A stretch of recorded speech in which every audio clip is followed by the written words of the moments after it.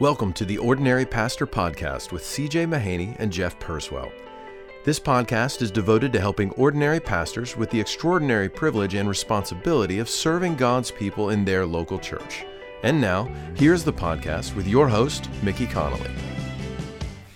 Well, hi, this is Mickey, and we're back with the Ordinary Pastor Podcast. I have C.J. and Jeff here with me, and we want to finish up the topic we started last year on preaching. So guys, thanks for being willing to come back and do this again. Really looking forward to talking about application today. And where I wanted to start, Jeff, was in actually the very first podcast that we did on preaching. You had mentioned that God's word wasn't meant simply to be heard, but to be applied. So I think it would be great to just review that and speak to that again in the context of specifically talking about application today. Yeah. Well, in terms of that, God's word is meant to be applied. That is simply to recognize, I think I put it this way, it's simply to recognize the nature and function of Scripture itself. I think we can, in our admirable and necessary desire to get it right, to understand the text, to appropriately exegete the text, to treat the text in its appropriate context, both its historical context and its literary context. We can't overlook the reality that all of that has as its purpose addressing our lives. Excellent. As Calvin said, it's in the preface to his letter to the King of France. He calls the Bible, calls Scripture the scepter of God. And what he means, it's an incredibly insightful word. What he means by that is that God's word is the instrument by which he rules. It's the instrument by which he rules creation. It's the instrument by which he rules us. You think of verses like Isaiah 55:11. So shall my word be that comes out of my mouth. It shall not return void without accomplishing my purpose, without succeeding in the matter for which I sent it. So God sends his word on a mission. You can think about that when you're preaching week after week. Every week, that word is on a mission. It's meant to get something done every week. Perhaps my number one job as a preacher is to determine what is this text intended to get done this week. Not any text, not all text. What is this text intended to get done? So that's going to be the main thrust of my sermon. So, yeah, Scripture is not just information about God. It is revelation from God addressed to us. As Paul writes, I think of 2 Timothy 3, Scripture is not only God-breathed, but the reason God breathes it, you could say, is because it is profitable. It is useful for teaching, for rebuke, for correction, for training in righteousness. So we're not just, and I think our guys know this, but it's helpful to remind me, it's helpful to remind ourselves. Remind away, Scripture man. isn't just data that we understand and transmit. We're not doing exegetical papers. We're not doing treatises. Scripture addresses us. It places a claim on our lives. That's its very nature. And so, if we don't view Scripture that way and proclaim Scripture that way, we're not viewing Scripture nor proclaiming it in a way that's faithful to its intent. So, that's what I would say about that. It's well the said. Nature of the Word. Yep. Well, isn't this the heart of James' pastoral concern in chapter 1, that we be doers of the word and not hearers only? So that should certainly inform our preparation and preaching, that we want to protect those we love and serve from that self-deception. And so, as Jeff said, appropriate to the particular text, how can we apply the text to those we love and serve so that they might respond appropriately and experience transforming grace as a result? Well, hearing you guys preach many times, I know you're excellent at application. When do you start the process of applying, and how does it work in your weekly preparation? Well, I'm going to defer to Jeff on this because I've learned the most about preaching from him. And I know that is an excellent question, and he's about ready to come out of his chair in his answer to that. So, Jeff, how would you answer that excellent question? Well, it is a great Yes. question. Although I would say, I don't know, and this is not personal flattery time, but I would say I've learned more about application from CJ than anyone else. I think he's just particularly gifted at it in very powerful ways. Hey, I do tell the guys in the PC this about application. I think sometimes we can think of, you're talking about when do you start it, I think we can think of application as sort of a final step. This is the last thing. It is, we exegete, we exposit, and then we kind of, add in application at the end, kind of a pinning the tail of application onto the donkey of my sermon. That is a big error. That will distort the role of application, even the shape of application. Application is not something we tack onto the end of a sermon. It's the point of the sermon. All application is back to the nature of Scripture, it's placing a claim on our lives. God is addressing us. He's ruling us with His Word. All application is helping people see how we're supposed to respond to this text of Scripture. We use application to help people see and then call them to respond appropriately to God's Word. Famous 19th century textbook on preaching by John Broadus, he says this, I'm paraphrasing, but I think this is part of a longer quote. Application is the main thing we're trying to get done. And that does not mean we're just practical preachers. Right. What it means is he's speaking about the nature of God's Word. Our job is to preach in such a way that people don't just get information about God, but that they hear God's Word addressing them.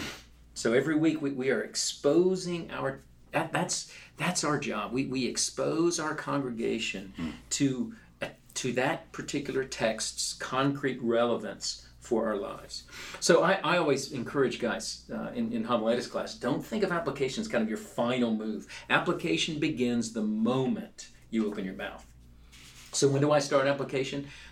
The moment I sit down to start preparing. Yep. If you think about your sermon, your introduction, and you hop in at any time, your introduction is preparing the way for the text's main idea and thrust, which is meant to address our lives. So your introduction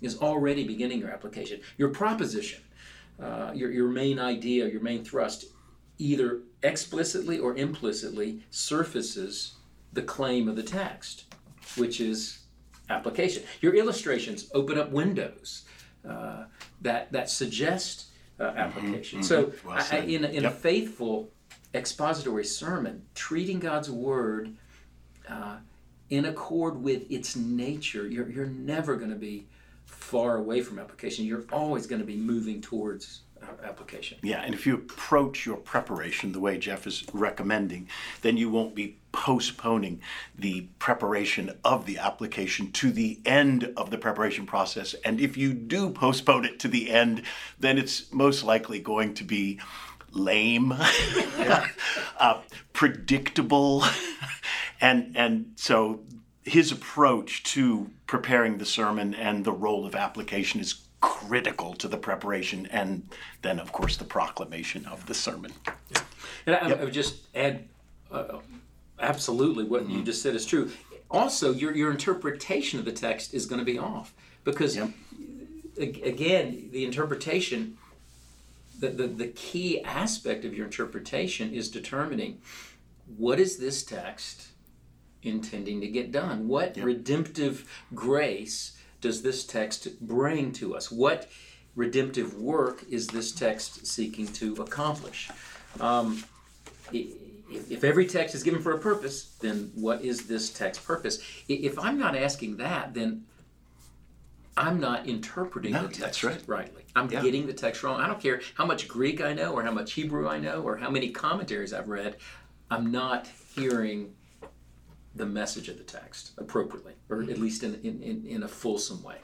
Yeah, so it's the interpretation of the text that informs the application of that text. That's exactly right. And so if I'm preaching through a gospel, the application of that text most likely will be distinct from, let's say, preaching from Exodus or even an epistle.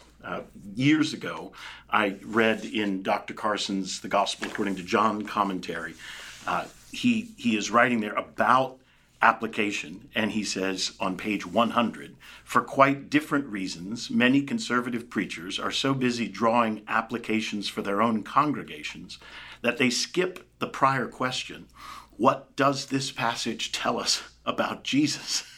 This is not the question of unreflective pietism. It is the question that must be asked precisely because the material we are studying is a gospel. Mm-hmm. So, Jeff, talk to us about the difference between studying and applying a gospel and studying, applying an epistle. Yeah.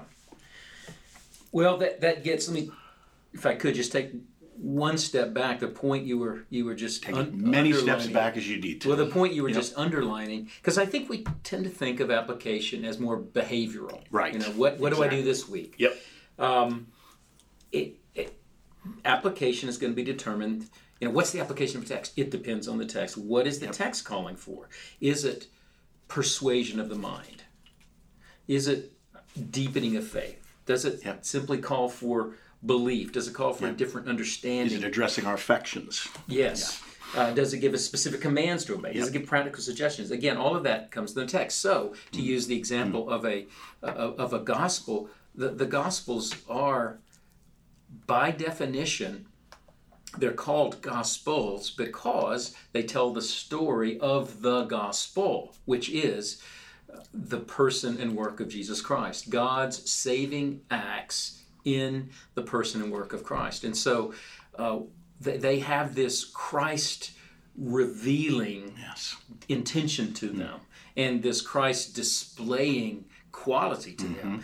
And they are unique opportunities to reveal Christ to us. You know, that little, that wonderful verse in 2 Corinthians 4 where Paul speaks about, God speaks to shine on our hearts so that we may see the glory of God in the face of Christ. That face. Well, why face? Well, I think he's speaking of the glory of Christ in his incarnate form. And the Gospels, I think, are glorious moments to see the glory of God in the face of Christ, in his actions, in his facial expressions, well said. His emotions, which we get windows into, obviously his actions and so forth. So the application of a gospel sermon is often going to be just behold him. That's right. Behold him, and worship him, glory in him, see his all-sufficiency for your deficiencies, see his faithfulness in light of your needs, see his glimmering moral purity in light of your sin. And that'll affect the entirety of your life. That's exactly right. And ultimately, as the Gospels all focus on primarily, or in a primary way, the death and resurrection of Christ, where he becomes our substitute and our Savior. So you can't be coming to each sermon just thinking in terms of the category of behavioral, practical. You will misinterpret and misapply the text. That's right. And I would also argue you'll become very predictable to your congregation. They will be anticipating the same predictable kind of application at the end of the sermon. And so absolutely. We want to avoid that. Yeah. That prompts me to think of, because the Gospels are narratives, and because so they are stories and they're filled with people, I think we can be very prone to viewing them in moralistic ways. So these different characters become models for me to either emulate or to avoid. So we emulate Mary's devotion and submission to God. We avoid Peter's impetuousness and tendency to put himself forward and so forth. It's not that there's not things to learn from those things, but the key thing to ask about a character in the script, in a gospel, is how is God using that character to point to Christ. What is God doing in that person, or for that person, or through that person, or sometimes despite that person, to tell us something more about Christ, to reveal something new about Christ? And so, then Mary doesn't become this merely a model of morality to emulate, but we see what she is. We can certainly admire her and emulate her, but what we see there is God accomplishing his purposes through weak, humble, godly people. God moves through such people. God accomplishes his purposes through such people. We see Peter not as just, I don't want to be proud like Peter. No, we see God accomplishing his purposes despite those things about Peter. So how do those characters contribute to this portrayal of Christ and who he is for us? So that's just, I think, a helpful example for me. So what about an epistle? You run into an epistle where it's just clear commands, do this, don't do this. We want to be gospel-centered, and yet the Bible has clear commands. So how do you think through that passage like that when you're doing application? Gospel-centered people love the good and wise commands of God. Yes, I mean, we want to make sure that our pastors are aware of the indicative imperative distinction. But when they come to an imperative, yes, it is informed by the indicative close by, but we do not want to be in any way apologizing for the commands of God. We don't want to be viewing them as self-justifying in any way, but we want to, without weakening them in any way, celebrate them and commend them in our preaching. And applying them in very specific ways without a fear that somehow by this form of application we are contributing to some form of legalism. Yes, great. Absolutely. Yeah, and I think it helps too to recognize that all of talking about the epistles in the New Testament, all of the commands in the epistles are rooted in the doctrine that is described in those epistles. It's a bit simplistic, a bit of an oversimplification to say, well, you've got two halves of a lot of these letters. You've got instruction, and then you've got commands, or you've got theology and ethics. It's a bit of an oversimplification. Nonetheless, it is true that all of the commands are rooted in truths, rooted in doctrine, and rooted in Christ-centered doctrine. And so if you're paying careful attention to the text, you will be protected from merely being moralistic in driving home the commands, because none of the commands come at us as bare commands. They come with the promises of God's enabling grace. Yes. They come as a result of Christ's work in our lives. They come as ways in which we appropriate who we now are as those who have been born again, as those who have the Holy Spirit. Those commands come to Christians with a particular identity as those who have been united with Christ, those who have been united with Christ in his death and his resurrection. They are new creatures. They do have the Holy Spirit. Yes, they battle with sin. That's why the commands are there. They are means by which we are both motivated and enabled to put to death the deeds of the flesh. Nonetheless, they come with an implicit promise. Yes. God is beckoning us to appropriate his grace. Excellent. God is beckoning us to joy by obeying him, and he's beckoning us to depend on him and receive grace so that our lives may more faithfully display Christ and his work in our lives. Great. All right. Last question for this session, and you guys have done a great job, not surprisingly. Just take that over to the Old Testament. So you have these Old Testament narrative stories, very tempting to be behavioristic or moralistic on those stories. How do you think through the same thing? Jesus said, the Old Testament's about me. How do you think through the same thing when you have those Old Testament stories? Yeah. Well, you want me to hop in?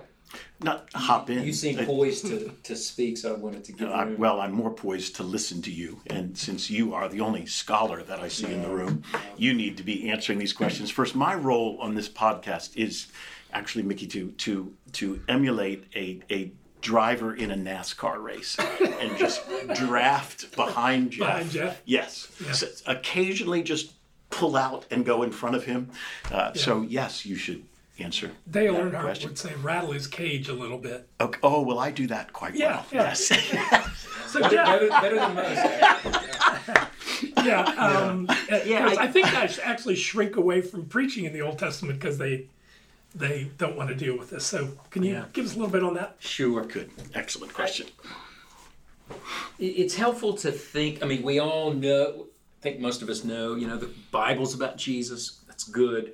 Okay. Yeah. Hold on. Make a note of Everybody that. write that down. Yeah. Yeah. Don't go too fast here. Can we get that on a plaque? The Bible is, the Bible, well, like you said, Jesus said it's about, Bible is about Jesus. it's about me. Jeff Perswell. Slow down. Yes. Yeah. Slow down. Yeah. The question is, the much more important question Maybe is, I will pass. I was setting myself up to correct. Unless he improves this answer, Yeah. I'm going around him. Go ahead, Jeff. This better be good. What you did not perceive is what comes Yeah, next. no. It's all right. When you voice it through, I'll finish. For all our pastors, the Bible is about Jesus. I'm going to think about that all the way up. No. Perhaps you should conclude this podcast right now. Maybe we're done. Yeah. No, but the question is, we laugh about that. In what way is it about Jesus? And so it's not that every single Old Testament text has Jesus in it, or it is an explicit reference to him. I mean, we know this. But think about what the Bible is. It's redemptive revelation. It is a revelation of God and his creation of and interactions with his creation. Mankind is the image of God in particular, and especially his redemptive actions toward his creation, mankind in particular. So it's about God redeeming all of creation, and in particular, the bullseye of that redeeming work is the crown of his creation, mankind. So all of Scripture is about God redeeming a people for himself. All of the Bible is about that. Now, that redeeming work finds its climax, its culmination in the person and work of Christ. So it's not as if every text, of course, speaks about the person and work of Christ, but it speaks about God's redeeming actions that find their climax there. And the assumption of the biblical writers is because that's the case, that there is an organic connection between all of Scripture and that climactic moment, the person and work of Christ. So when I'm in an Old Testament text, that's what I'm looking for. What redemptive activity? And listen, it'll be different depending on the text, but in a general way, what redemptive activity is occurring here that will find its greatest expression in the person and work of Christ, and therefore points towards that or prepares for that? Sometimes that is in a perhaps we've mentioned this on one of these earlier podcasts. Keep repeating this. We need to hear it again. Perhaps that's in a more redemptive historical way. I sort of have two categories on mine. Some texts are more redemptive historical, meaning they play a specific role in the history of redemption, in the unfolding history of redemption. And so there, if you sort of picture a timeline, draw a timeline of biblical history, on that timeline draw the cross, and then on that timeline plot where this text falls, then you get a sort of a pictorial representation of, okay, this text relationship to Christ. How do I get to the cross? What is the relationship of this text? Sometimes it's more, the other category I think of is a redemptive theological. So it's not so much contributing to the unfolding of redemptive history, but it's giving us aspects of redemption.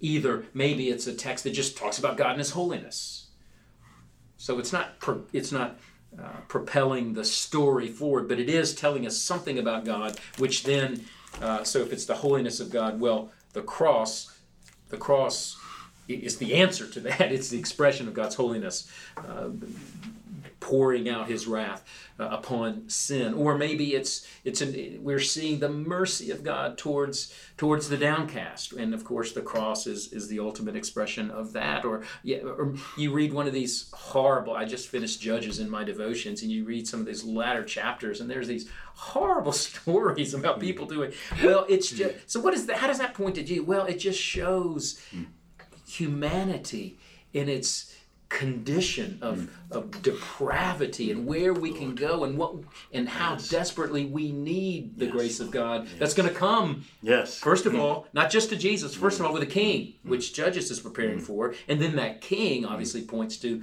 the ultimate king who's coming. And so, I think just by paying attention to both the larger structure of redemptive revelation and where my text fits into, then I think, because we don't want to just make the proverbial beeline to Christ, nor do we want to just tack Jesus onto the end of our sermon, but we want to think carefully, how does this text relate to Christ and his work organically?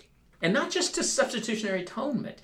Sometimes it's to other aspects of Christ. Other aspects of his character, other aspects of his work. I think if we do that sort of exercise, we will make appropriate and I think even richer connections to the redemptive nature of Scripture and ultimately to Christ himself. Well said. Well said. Yeah, I've learned the most about preaching from Jeff personally, and my favorite book is Christ-Centered Preaching by Bryan Chapell. And my favorite quote, I think in response to what you're saying, is on page 275 when he writes, in its context, every passage possesses one or more of four redemptive foci. Every text is predictive of the work of Christ, preparatory for the work of Christ, reflective of the work of Christ, and or resultant of the work of Christ. So that accompanies me no matter what book of the Bible I'm studying personally or in preparation for a sermon. You good with that quote, Ken? Oh no, that's a classic quote that I love and have learned from. Now I know you want to bring this to a close, and you should, because it's already gone too long. I'm not sure anybody's still listening, but we aren't done this topic. No, so, we're actually going to pick it up next month. Okay, good. We need to do another. CJ, Jeff, thank you, and look forward to picking this topic up next month.